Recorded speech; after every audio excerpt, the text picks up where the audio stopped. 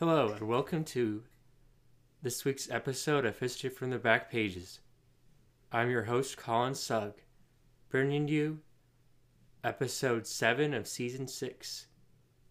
So far this season, we have looked at a variety of movies that are considered classics in their own right that I have not seen before. And we continue with this theme with a movie that is discussed and mentioned by historians as one of the best courtroom dramas of all time, and in some circles as one of the best films of all time. And that film is called 12 Angry Men. 12 Angry Men has a simple plot. It's only shot, to be honest, in one location. The whole film takes place outside of the courtroom in a room where the jurors meet, and we'll get to that later on. But one location, pretty simple plot, and only a few characters in the whole entire movie. And this movie, for me, I greatly enjoyed it.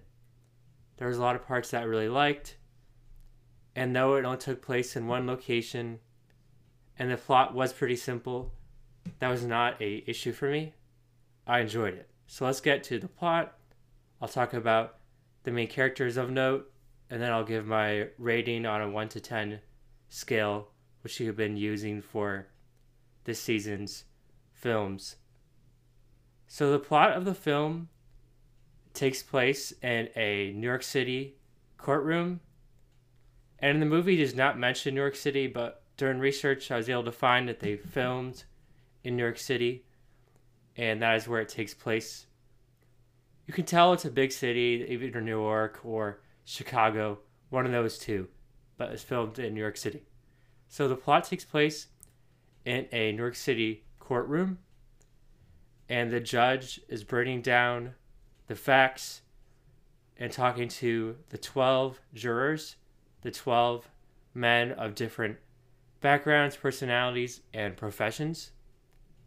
And the facts of the case are that a young African-American man was accused of murdering his father. And there are a lot of things stacked against him. Eyewitness testimony, the weapon, which a knife was used to kill the father, was found. And there's evidence against him. And the judge lets the 12 jurors know they need to make a decision. Is he guilty or not guilty? And if the young man is found guilty, he will be executed. That is the facts presented by the judge. And he said that is the mandatory punishment. If found guilty, he will be executed. So the 12 jurors are brought to another room, and they'll stay there in the locked room until they come up with the not guilty or guilty verdict and bring it to the judge, and he'll make the ruling.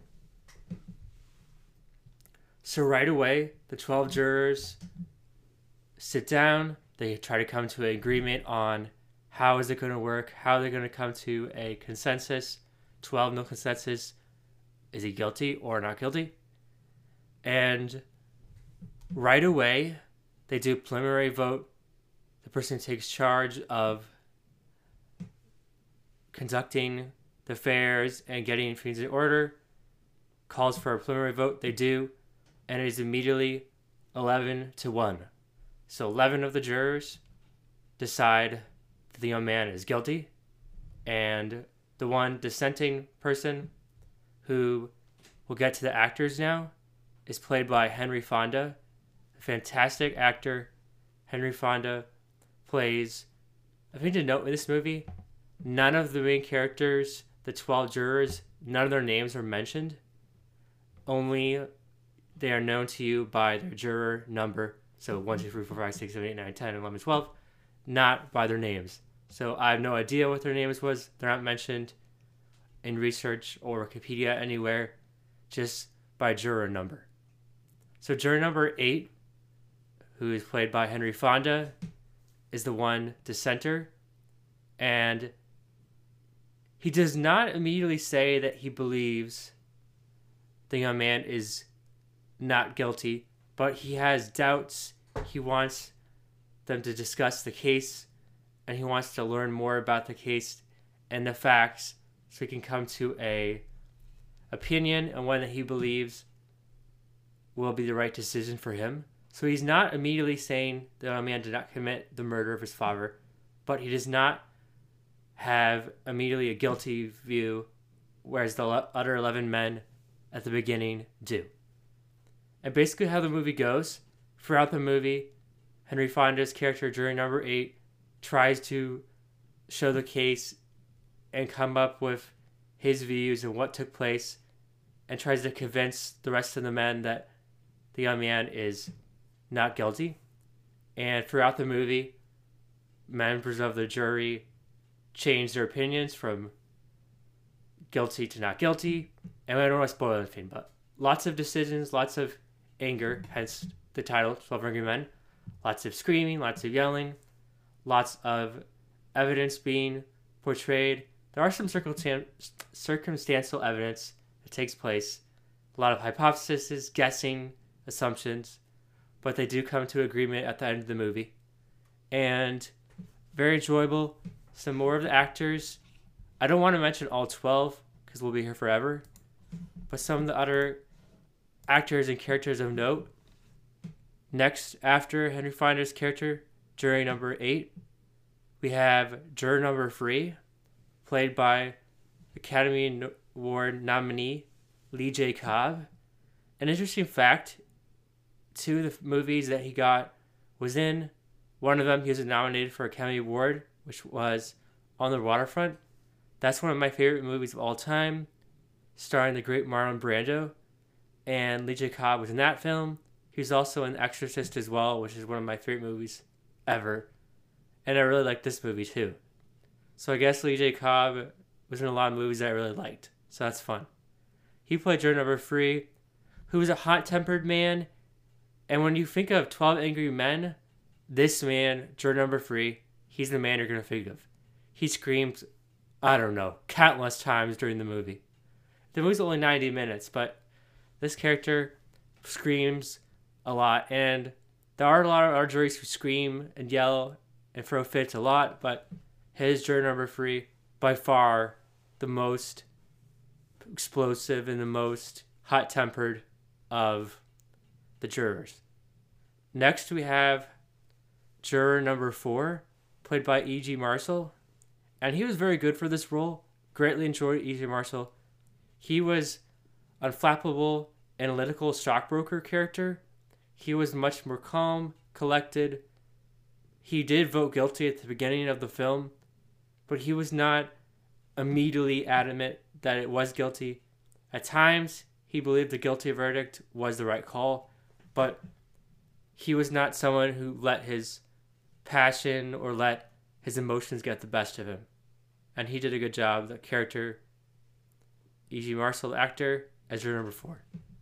Another juror of note is juror number 10, played by Academy Award winner Ed Begley Sr.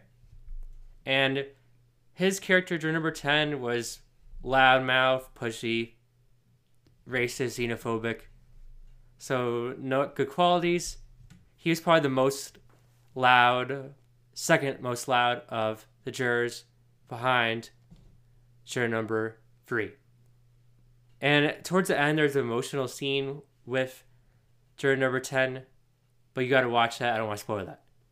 And one more juror we can discuss that's an important juror is juror number 7, played by Jack Warden, who was a Academy Award winner, nominee as well. So a lot of Academy Award winning nominees or winners in this film. Good ensemble cast. And juror number 7, he's a salesman, baseball fanatic, who, of the jurors, I want to mention him because some of the jurors immediately have assumption it is a guilty. The defendant is guilty. They immediately, all right, let's get this over with. It's over. Obviously guilty. Some are more neutral. They're voted guilty, but weren't 100% sure. than Henry Fonda's character, who believes he is not guilty. Whereas juror number 7, Jack Warren's character, doesn't really give a crap, to be honest. When it starts, he's like, let's get it over with. Guilty, not guilty. I just want to go home. Want to go to see the Yankees versus Cleveland baseball game. And he could care less about the results of the case. So those are the main characters to discuss. There are many other jurors as well.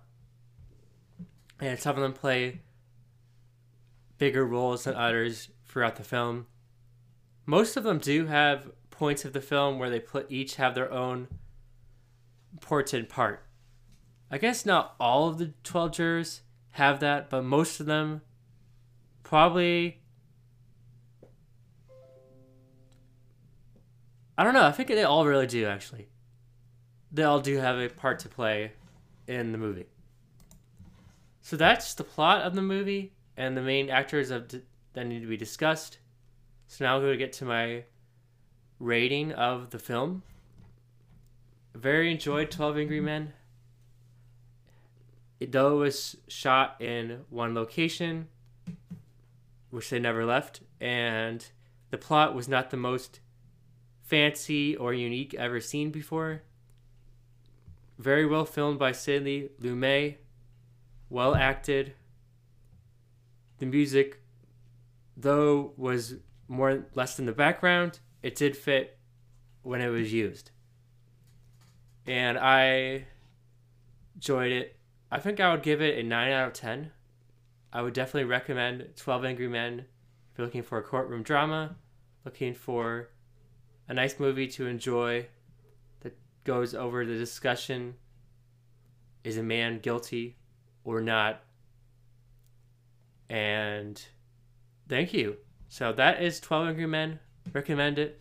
This is my review of the film 12 Angry Men. I'm going to be coming up with some new films that I'm going to discuss in the upcoming weeks. We're going to continue on with season 6's theme.